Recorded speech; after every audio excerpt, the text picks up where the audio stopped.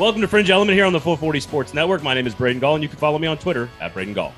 Mine's Aaron Dugan. You can follow me on Twitter at the Aaron Dugan or Instagram Aaron_Dugan. Special show for you guys planned today as we welcome our returning champion to the show. If you want to get a full and complete, introduction to Trey, we talked with him. I don't know. God, this would have been fall of 2020 when we first started the show. But Trey Crowder, comedian, TreyCrowder.com. We'll get into all the stuff you're working on, but we really appreciate it. Welcome to the show, sir. How are you? I'm doing good. Yeah, glad to be back. Yeah, Trey, isn't this your third time? I don't know. No? I mean, I've talked to Braden on multiple occasions, but I don't know what all iterations they were. It's at least the second version of this one, I think. Okay.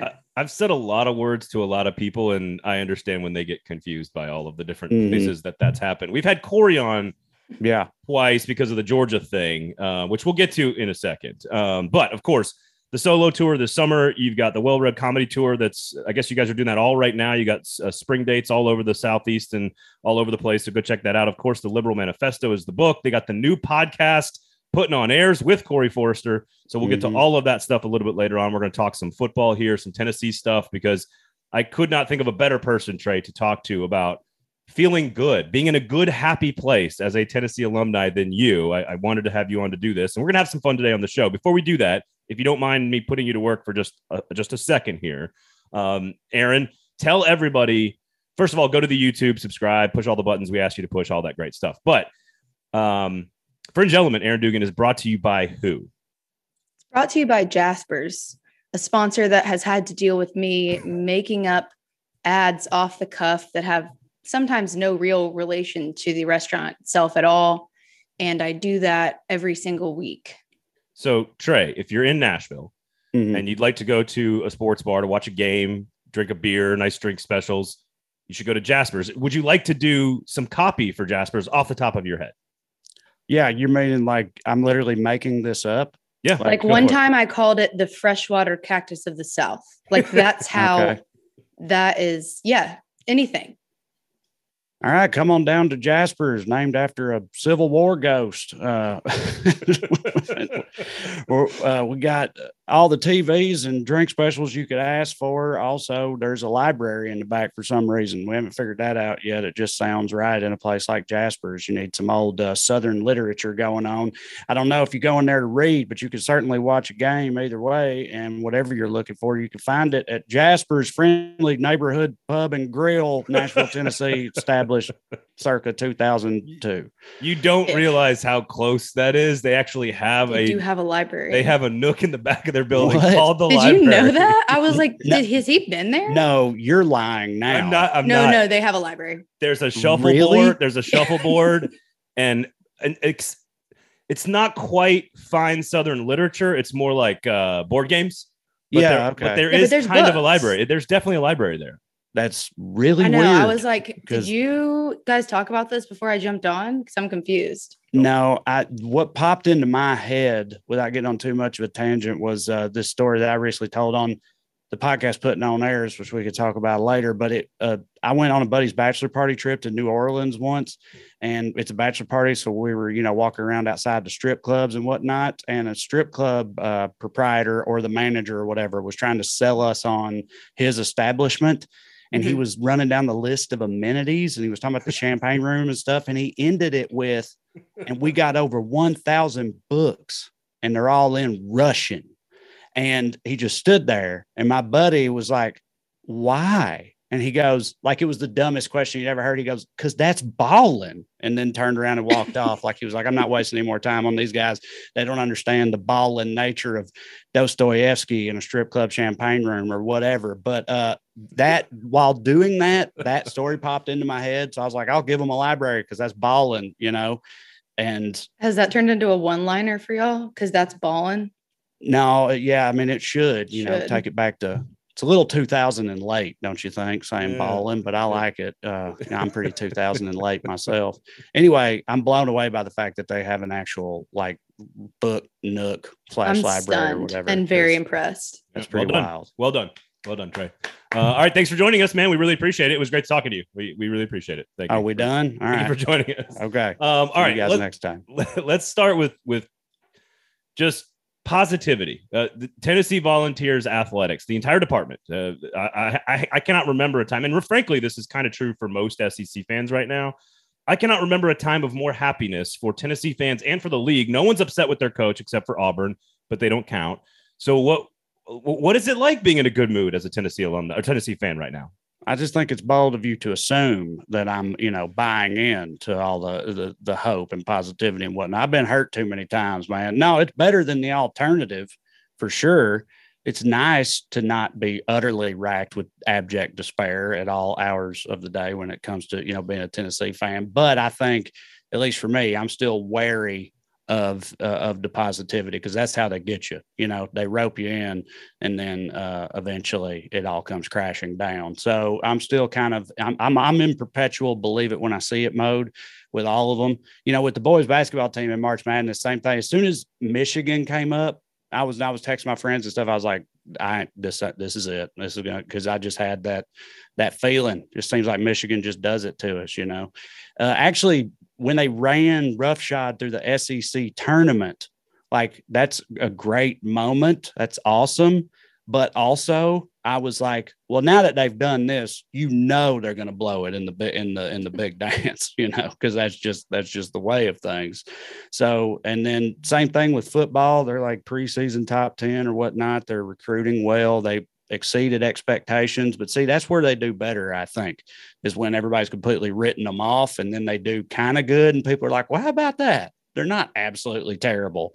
And then when people start to speculate, maybe they'll be like good or something, that's when you got to watch out. So, we'll see what happens. But I'm loving what's going on, over there. And I mean, the baseball team, I'm not as big of a baseball guy, but I know that they're absolutely crushing it. So, and that I don't have a bead on them, because that's not, I feel like I don't have years of like with the basketball and the football team, there's patterns and trends. You know what I'm saying? The baseball team being this good is sort of a novel experience for me. So maybe they'll buck those trends and take it all the way. I don't know. We'll see. You said I was going to ask you about baseball. You said you're not a huge baseball person, but will other sports ever be able to really hold people over? Tennessee football almost feels like no matter what, being good or decent in another sport at the University of Tennessee is just not going to be enough to quench the thirst. Would you agree with that? 100%. So there's no doubt about that in my mind. It's like there's only mostly in the SEC, that's generally the case, except for places where they've never really had like football success. So, like Kentucky straight up basketball school, but they, care about the football team too, but it's like the reverse up there. And I know it's true at this point because the football team has been mostly a dumpster fire for more than a decade now. And the basketball team has had, stretches of pretty good play where they've been, they've looked genuinely good, and people get into it. I get into it. My friends get into it, but it's like I don't feel like it ever overtook football or ever even really came close, despite the discrepancy between, the two programs at any given point in time. It's just kind of how it is in the South. I made one of my internet videos today where I was talking about the culture of like college football in most of the South and how big of a deal it is. So we'll get to change. We'll get to Tommy Tubesteak in just a second. Mm-hmm. We'll get to him. The question I have, and we talked about this a little bit last week on the show, which is I think for Tennessee fans, you could argue that their hatred within each sport is probably different for each sport. Like Lady Vols fans right now inside the SEC, everyone knows they hate UConn, but like South Carolina is the dominant team there. Kentucky basketball is clearly the team that Tennessee fans, I would assume, hate the most. In baseball right now, it's turning into Vanderbilt. Right. Who do you hate the most on the football field? Is it just Florida? Is it just that easy of an answer? Well, like I've always thought, and I've had conversations before where that appears to be like generational, because like for Tennessee fans older than me and mine, it was definitely Alabama for the longest time. But when I was coming of age, Alabama, Nick Saban wasn't there yet. They weren't really relevant at that time. They were like has-beens, which is weird to think about. And Florida with Steve Spurrier was the ones who were doing it to us year in and year out. So it was like always been Florida for me, for sure. But for older fans, it was Alabama. And I would imagine the younger ones now, it's maybe flip-flopped again, or it's both. It's hard for me to say, but it was always Florida for me for sure. Although, I mean, I'm pretty sick and tired of Alabama too at this point. Don't get me wrong. Like they've definitely inched back up there. But yeah, I could see the next one being Georgia very, very easily. Like Kirby's a young guy. Yeah. Well, and you got to hear about it all the time, Trey.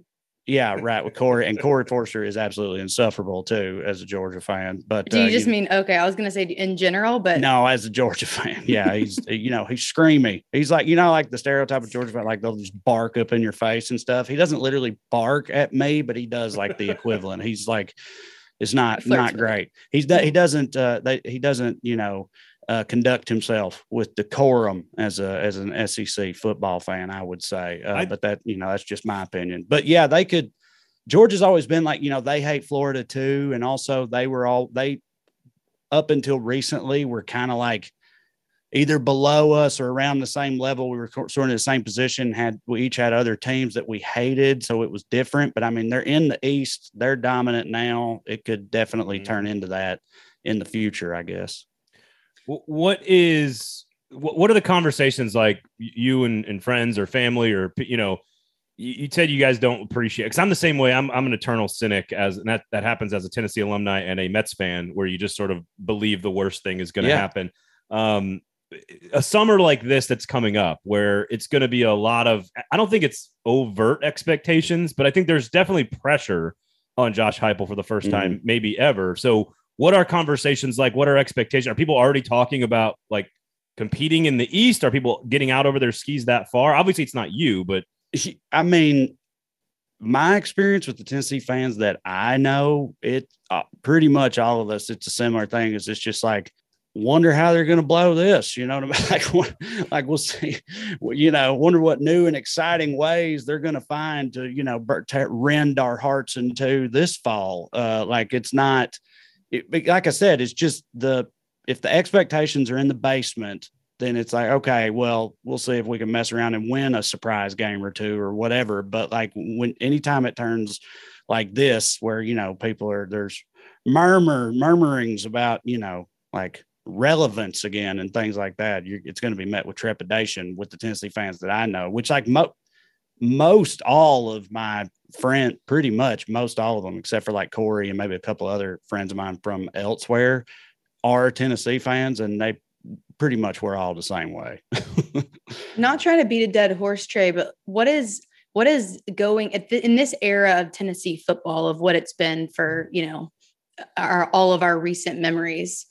What is this the best possible way to enter a season though? Like what is the best as a Tennessee fan in this modern Tennessee football era? Isn't this kind of best case scenario? Yeah. Yeah. And I know that you're coping and trying not to get overly excited because it's a coping mechanism you've developed.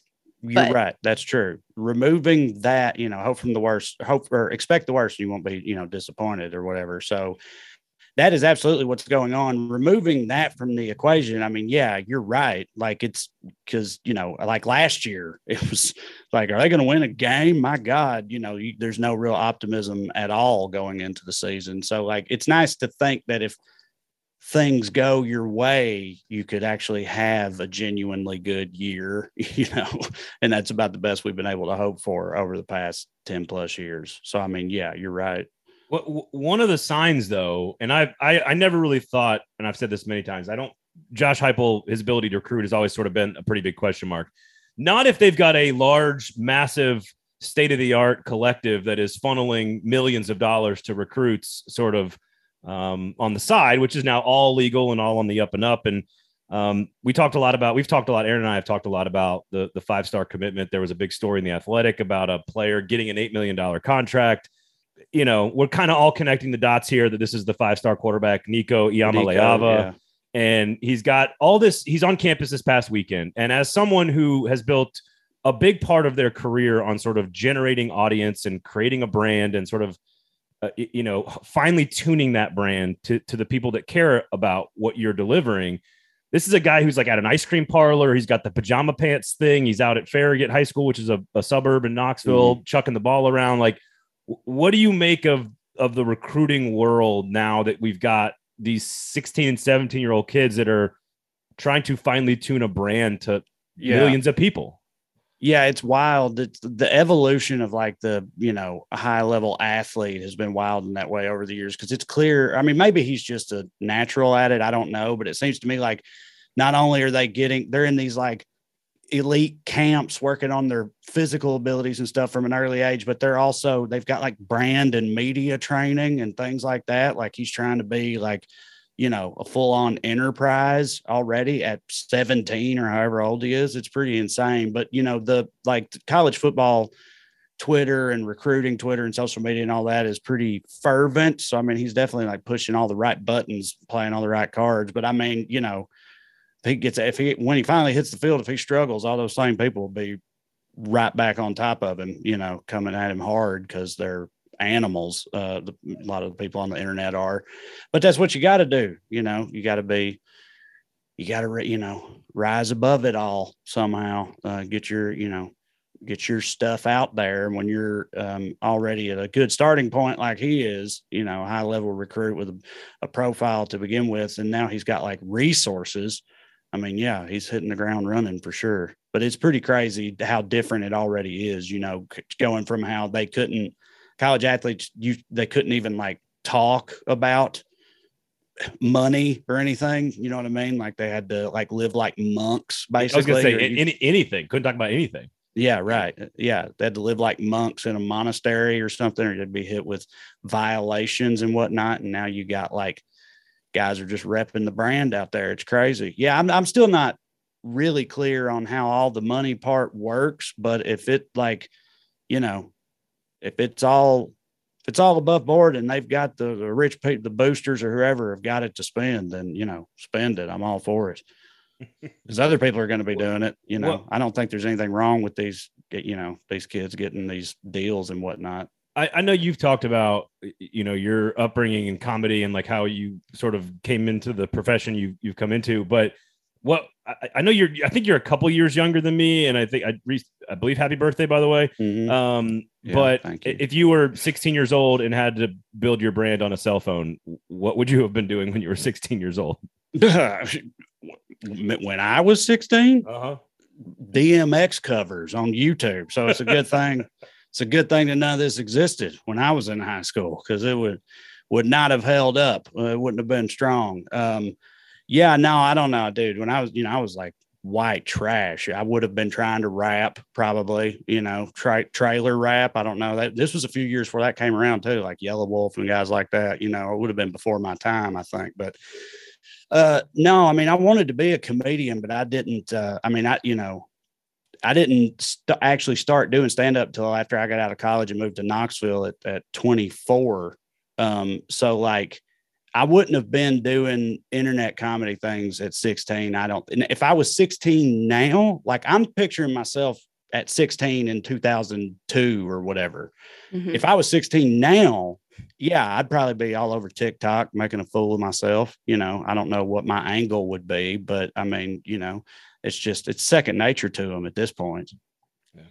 Well, I'm going to skip ahead because I was going to ask you this a little bit later, but you brought up just getting into comedy and, how old you were and how it kind of started. Your childhood hero I saw is Chris Rock. So mm-hmm. I'm just curious, I hate to like lean into this, but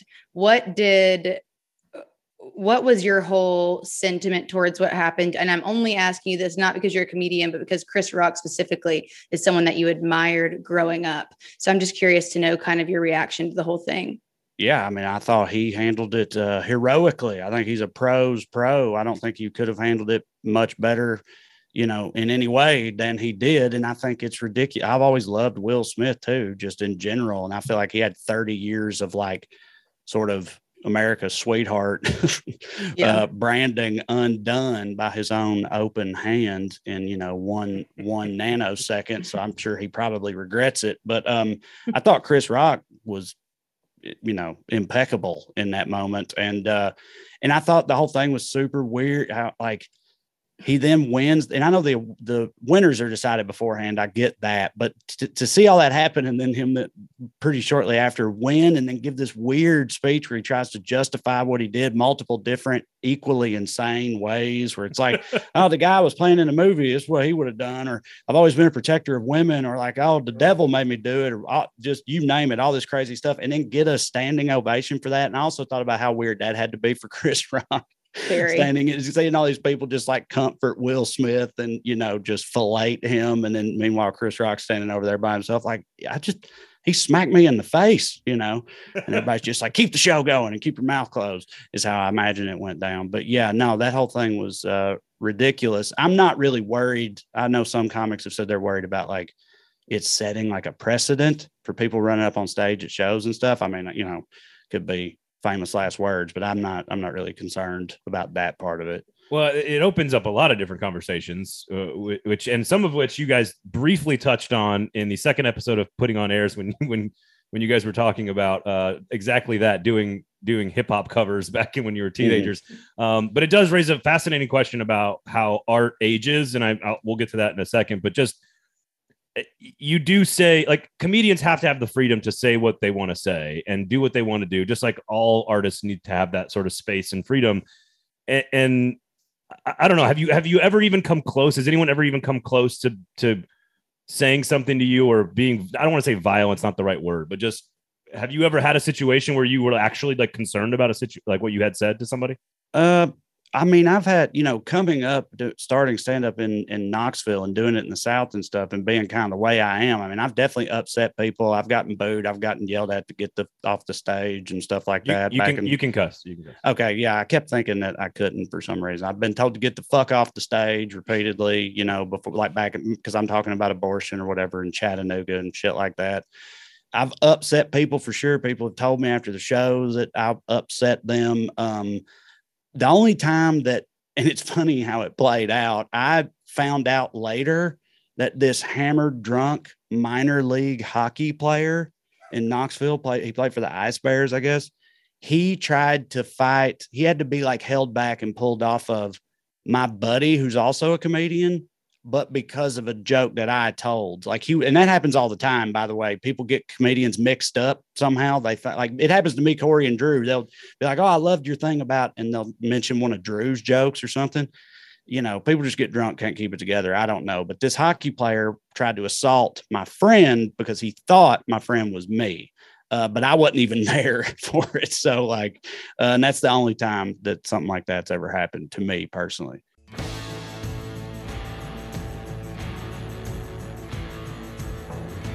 Fringe Element is brought to you by Jasper's, the ultimate pregame snack, which is what I'm about to do. I was going to say, what are you pre-gaming for, Aaron? I'm going to, one of my clients asked me to go to the CMT Awards with them, so I'm going to do that. Aww. I'm just so busy. So describe to everybody if you're not watching on the YouTubes, which you should be, go check us out. What exactly are you, like, half dressed in evening gown, sort of ball wear? What do you call what do you call award show gear? Yeah, just award show gear. I don't know. That's a good question. A problem I've never had to worry about before. Yeah, I'm not going full evening gown. I'm like dressier. Yeah, I'm like half dressed. I have like half my makeup on. My hair is not done. I have like a lot of stuff on except for mascara, which is, you know, not a great look, but that's where we are. Just wearing like dress pants and a fashionable top. Cool. And heels. So anyways, go to Jasper. Go to Jasper's, everybody, in a fashionable top, and you could then go to a music award, Country Music TV. Is that what CMT is? I actually got an extra ticket. Does anyone want to go?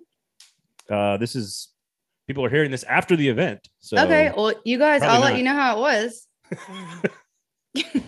So we give away my +1 to the CMT Awards after it happens. Yeah. If you're listening to this, you could win a ticket to last night's show given away by me. We're giving away free tickets to an event that already happened.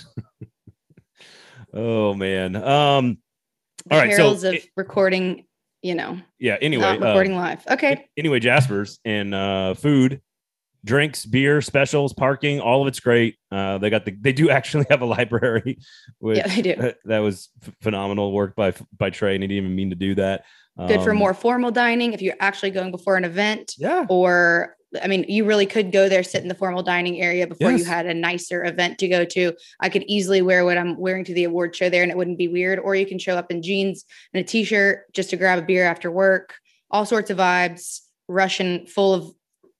Library full of Russian literature, like Braden mentioned. And it's just a versatile place. Or if you're a 5-star quarterback wearing pajama pants everywhere, and you don't want to be like necessarily seen in public, you can just hit the grab and go market, grab a bunch of good stuff and get out of there. And no one's going to notice that you're still wearing your pajamas. It's not a big deal. Right. Although now he's turned into a thing, and now he can sell. If Nico ends up starting at Tennessee, he's going to end up selling a whole lot of pajama pants. I'll tell you that. He'll get to that $8 million mark. I'm going to take a page out of his book. I'm sick of trying. Yeah, no question about that. Well, enjoy the CMT Awards on Monday evening. That you've already been to. Go to Jasper's, everybody. The parking is free. The food is wonderful. It's the next evolution of the sports bar. That just about does it for Jasper's. That was lovely. We really got down into it. We're more than sports. Go to Jasper's, everybody.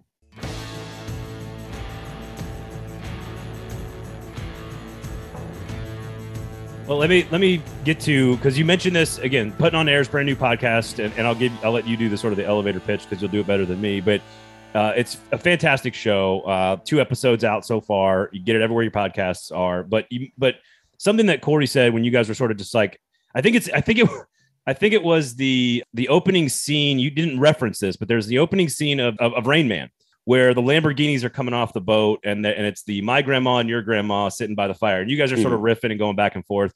And in that moment, you guys are looking at each other going like, man, are we saying a bunch of racist shit now or not? We're not really sure.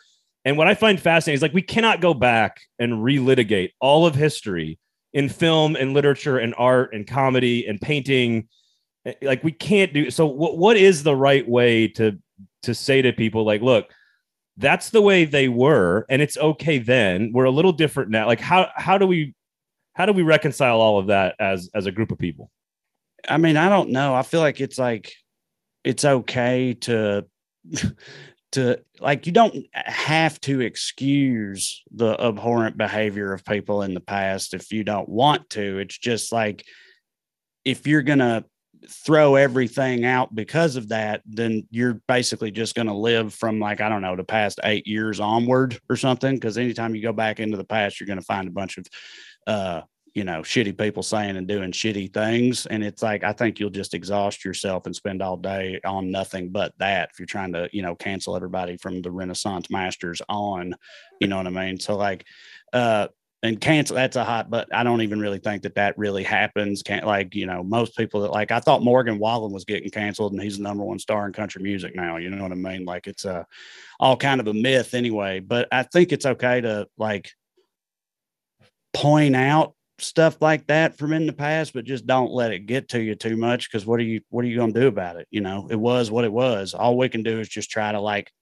recognize that stuff and adjust and move forward, basically, and to me, all that stuff comes down to like context and intent. You know what I mean? Mm-hmm. Like, it's like, if you're depending on what the context is and what your intent was, then, that should be the main determining factors and whether what you said was a problem or not. Do you know what I mean? Like, I feel like right now, not to get too far into this, but I'm going through a whole thing right now with TikTok, which I don't even understand TikTok. I just started like making my videos with my phone flipped the other way and putting them on TikTok. The next thing I know, I've gotten banned by TikTok for hate speech. Permanently banned. And I'm trying to like figure this out right now because I don't know if it's what I think is happening is that either their algorithm or AI or whatever can't differentiate when I'm playing a character as Marjorie Taylor Greene or something. And as her, I say like, there's Jews running the moon, or whatever. But like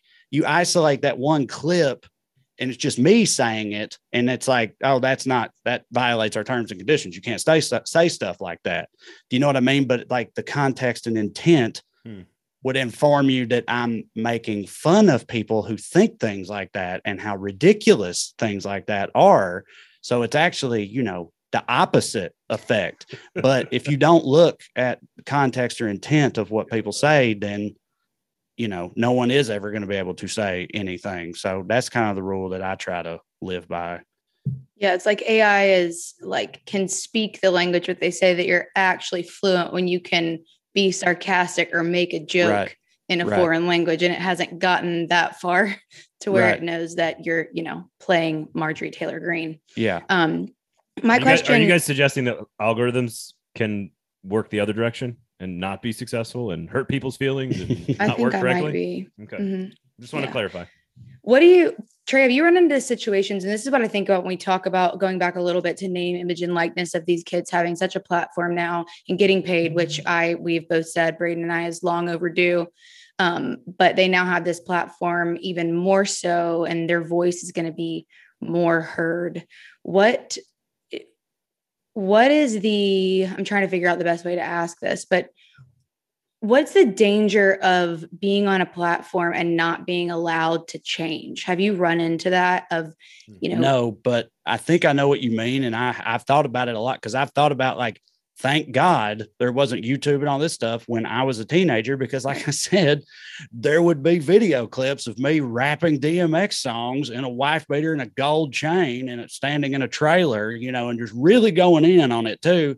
And those videos would not age well in a multitude of ways. And I think all the time about, like, these kids that are like teenagers now with all that, like, social media presence and living online. And I mean, yeah, you should.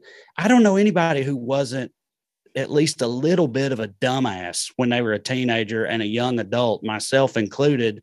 And, like, I hope that people, you know, are allowed to change and grow, you know, by society based on, I mean, because I know that's happened with athletes in particular. They dig up old tweets and stuff and went, you know, from 3 or 4 years ago, but that means the guy was 15 or 16 or whatever, if he's like 21 now. And I try to just not read too much into that, because like I said, people could be dumb, and you can and should grow up and learn other things. And that doesn't mean it reflects you now. But yeah, I mean, I've wondered about that a lot, because it seems like there's a big subset of people who don't believe in, like, people changing or getting second chances and things of that nature. So yeah, which is where all the canceled stuff comes from. Yeah. Have you spent any time thinking about, you know, the core identity that you created as successful to your career as the liberal redneck? Have you, I'm assuming you go on interviews and get asked a lot of the same questions about your upbringing and your background and why you are the way you are and why you think the way you think and all these things. Like, do you spend any time thinking about, like, what's the next evolution of all of this? Or how do you stay core to who you are, but also kind of progress, if that makes sense? I mean, I don't know. I mean, there's a lot of different things I want to do, like in the world of comedy, you know, that aren't related to like liberal redneck videos or politics at all. I have a lot of varying interests, but in that part of it, it's not like I'm trying to quit that stuff either. And with that, I just sort of the same stuff that informs what I'll say on the videos is like what informs how I make my opinion in the first place, which is I just try to think, like, you know, I think about, like, the future perspective, like being on the right side of a thing, you know, do you know what I'm saying? Like, in the future, when my kids are older or whatever, if this thing we're talking about right now ever comes up, what side do I want to tell them that I was on at the time? You know what I mean? And so, I mean, I've always thought about it like that, and not in terms of, like, protecting my, you know, future identity or online legacy or whatever, just trying to be the right way. You know what I'm saying? On the right side of history. Yeah. Well, this all brings us to the new venture you got. And of course, again, TreyCrowder.com, well-read comedy tour. You got the solo tour, you got the Liberal Manifesto book, you got all the social accounts, the YouTube page, everything out there. But you guys decide, because obviously you're not doing enough content, you decide, let's do another show. And you and Corey Forrester, a guy we've talked a little bit about. Oh, I guess we do have to ask you about how obnoxious he was during the national championship, but we'll get to that in a second. The Putting on Airs podcast, I find it so enjoyable. Obviously, I enjoy your political commentary, but I found it so enjoyable because as a Southerner who doesn't know anything about Henry VIII, for example. The concept is sort of different from all the stuff that you kind of have done in the past. And I'm gonna mention a few phrases. So if you have children in the car, earmuffs here, because these are going to be the words that stuck out to me about your first couple of episodes that I'd like people to hear. These are some phrases that I would use to describe the podcast. Brown whore porker, briny clam jizz, pill sommelier, and charmed a few dicks out of a basket, I believe are some quotes from just one episode of this podcast. So where did Putting On Airs come from? Why do you want to do it? And obviously everybody go rate, review, subscribe. So me and Corey have been friends for a long time. And like 10 years ago or more now, we actually had the idea for the podcast. It was going to be called Whiskey and Quiche at the time. And it started because we both found out that we loved Downton Abbey, the show. And we thought that was funny that both of us loved that. And it wasn't going to be about Downton Abbey, but we were like, we should do a podcast where because we're both trash. We're trash hillbilly, just gutter people. And we sound like it. We should do a podcast where we talk about like Downton Abbey type stuff, fancy frou-frou stuff, because that juxtaposition will be funny. But this is 10 years ago, and we didn't have a clue what we were doing about and we had no gear, no knowledge, no nothing. We recorded like an episode and then just basically gave up on it. Then all this other stuff happened in the intervening decade, and we've been touring together and doing other stuff together for a while. And so then like last year, one of us was just like, we should do that now that we know what we're doing and we have like the resources and ability to do stuff, we should circle back to that, and ended up renaming it Putting On Airs. And it's just, two hillbillies talking about like pinkies up fancy stuff, most of which we don't know about either until we look it up and then talk about it on the show. And we, like it's not really a celebration of, we mostly make fun of the stuff that we find out that rich people do and whatnot, but it's also like an element of, you believe they're doing this or that they did this or whatever. So, but we're having a lot of fun with it. We are pretty uncouth, pretty ribald, but I would argue that me and Corey both have a history of being that way anyway, in the political space. So it's just that, except it's not political in nature. Are you guys considering maybe doing like your own version of an Urban Dictionary to go along with all of these phrases that you're doing? That's not a bad idea. Yeah, I don't know. Need a Putting On Airs glossary of terms. Yeah, we'll take that. I think it's a good coffee table book. And if you do it, just remember whose idea it was. But I think it is worth giving it a go. Okay. Well, I'll take that under advisement. But yeah, it's, we're a couple episodes in, and it comes out every Friday. So wherever you get your podcasts and stuff, Putting On Airs. And yeah, hope you dig it. Let me ask you, how much are you guys actively trying to stump each other like in real time? Because I can hear you guys like you ask so first of all, this is also what makes podcasting, I think, so interesting. It's okay just to not know everything right off the top of your head. Like you have to know everything in sports talk radio, right? Like if you say anything wrong in sports talk radio or on TV, you've completely failed. But like part of the beauty of podcasts is that you can kind of just evolve your opinion and learn and kind of explore and ask questions. How much are you guys actually like in the moment learning about something when you have those conversations? A lot. I think we do, like you were saying, sports broadcasting, you can't get anything wrong, you'll be in trouble. And I was like, thank God that's not the case for us, because we constantly just like theorize about things. Like, what I think's going on here based on nothing, like straight up just pulling it out of our butts and just making stuff up. And we do that all the time. And generally like whatever. So I'll have a segment and Corey will have a segment. And generally speaking, we don't talk to each other about those at all until we're actually recording. So whatever I'm talking about, Corey's probably learning all that from me in the moment, and then vice versa during his segment. So, I mean, yeah, a lot of that goes on. You also have, go ahead, Braden. Well, I was going to say, I think you're onto something, by Jove. And when somebody theorizes something and then the other one goes to fact check them in the middle of the show, mm-hmm. I'm actively waiting to find out if that theory that you just threw out there has any merit whatsoever. Right. And yeah, no, me too. Because I made it up. Yeah. It's great. It's very, very enjoyable. Putting On Airs. Go check it out. Aaron, go ahead. You do a lot of stuff, Trey. You obviously do everything we just talked about and reference. You also have a tour coming up this summer, just me and y'all, correct? Mm-hmm. Yeah. Just want to make sure I'm not screwing stuff up. So you have a bunch of shows. you are constantly creating content. You're oftentimes talking on politics, which is something, especially in this day and age, can be exhausting. What are you doing? Like, how much is all of this taking out of you? I know that you're enjoying it, but how do you reset? And what are you finding is, what are you loving, and what also are you doing to make sure that you can reset to be able to do this again? Because I don't think some people realize how mentally exhausting what you guys do really is, especially when politics is involved.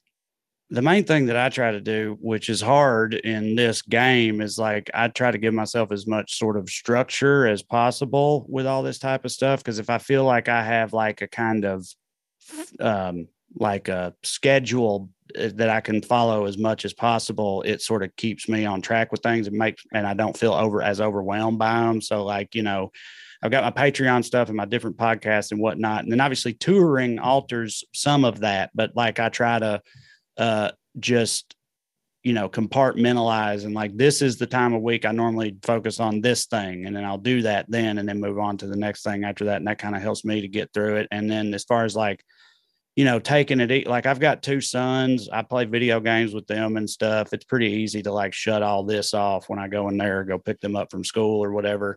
And other than that, in terms of maintaining my sanity, my wife got us a Peloton bike a while back, and that's you got to do something in that regard. And that's sort of like, just sweat it out, get on there and sweat to the oldies, listening to 80s music or do a Lipa, whatever, just, breaking it down. And that stuff helps too.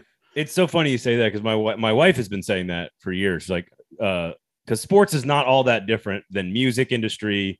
Like, just working nights or weekends is a big part of being in the sports media world. And my wife's like, no, you need to have some boundaries. And it's like, now when I go get the girls at 4:30, like I'm done. Like that's it. Right. I'm done. And I can put it to the side. However, sports and politics have always been interwoven into our fabric of existence since sports existed in our country, or back, I don't know, in Europe, maybe in the old, Olympic days. I find it interesting that the stick to sports thing is like a phrase that came about. I find that interesting that it's a thing when we have politicians who are being elected who are former athletes. We have, issues in our country almost always come through the eye and the lens of sports in general. When someone says to you, if someone were to say to you, stick to sports, like what is your response? If you were in my shoes or someone else's shoes, somebody on SportsCenter or whatever, what would be your response to somebody that says that? I don't know. It's always been weird to me that everyone else but athletes is allowed to like have an opinion and or post it about anything. Like, it seems to me like they don't, like the people that are yelling at like shut up and dribble stuff or just stick to sports. It's like, you're on the internet expressing your opinion, about how things should work. Right. And I guarantee you go to those people's feeds and they've got all kinds of retweeted stuff or their own post about how they feel about taxes or gas prices or whatever. And it's like, why don't you stick to, drywall or whatever? Like, why do like it, I don't know where it's because I think, to answer my own question, I think it's because a lot of people look to sports as like an escape or whatever. So like they don't want to be reminded of all that. And really what it is usually is that they have a team they're heavily invested in. If a really good player on that team disagrees with them, they find that upsetting.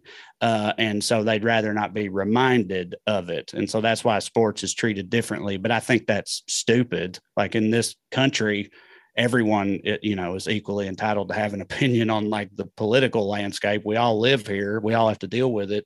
And athletes aren't any different, So, I mean, that's dumb. Well, it's not really that no one that's ever said just stick to something agreed with the opinion of the person right. they're talking to. No, absolutely. So they're not all in all saying athletes need to stay out of politics or whatever it is. It's just the problem, I think, too, not only is it an escape, because I agree with that, but it's also the power of sports, which is one of the reasons that I wanted to be involved in it, is just that it crosses every single racial, socioeconomic, gender gap. And because of that, it's one of the most powerful platforms that exists. Other thing that does that is music, that can really cross that barrier and comedy.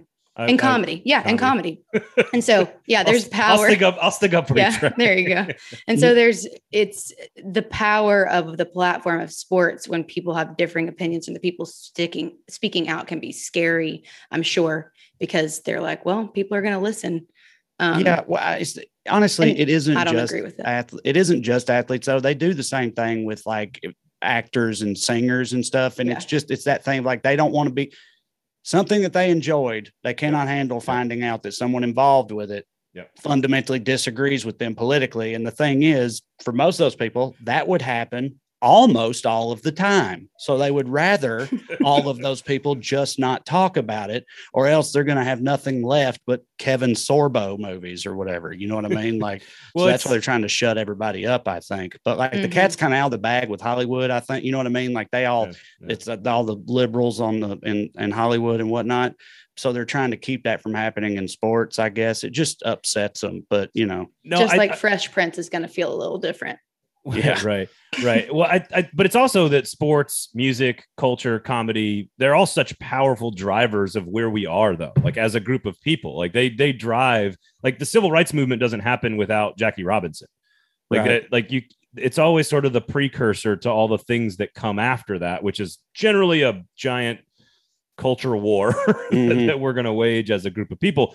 But that to me, that's what it is. Like music can pull you forward, like Kurt Cobain did in the early 90s with Gender. And like, these are the things that pull us forward. And I think, sure, Tommy Tuberville and Herschel Walker can still get elected into Congress, but that's not going to change the way that most people feel about any one particular thing. Generally, if somebody's got something to say about it, we live in a place where we're supposed to be able to say all that stuff. Right. Yep. Yeah. Unless you're on TikTok, apparently, and you're married. We're gonna get it. We're gonna get Trey, to the bottom. I'm upset for you. Yeah, I'm getting canceled over here just for speaking I'm the truth. emotionally invested in your TikTok career now. That's right. These conservative snowflakes can't handle my truths. They're trying to cancel me. That's what's happening through TikTok. Snowflakes everywhere, man. Putting on Airs is the brand new podcast with Corey Forrester. It's everywhere you get your podcast. The Solo Tour, the Well-Read Comedy Tour, the Liberal Manifesto, TreyCrowder.com, the YouTube, and all the socials. And his tour. He got it. Yeah, I said the solo tour in there. I said the solo tour. I didn't say the name of it, so my apologies.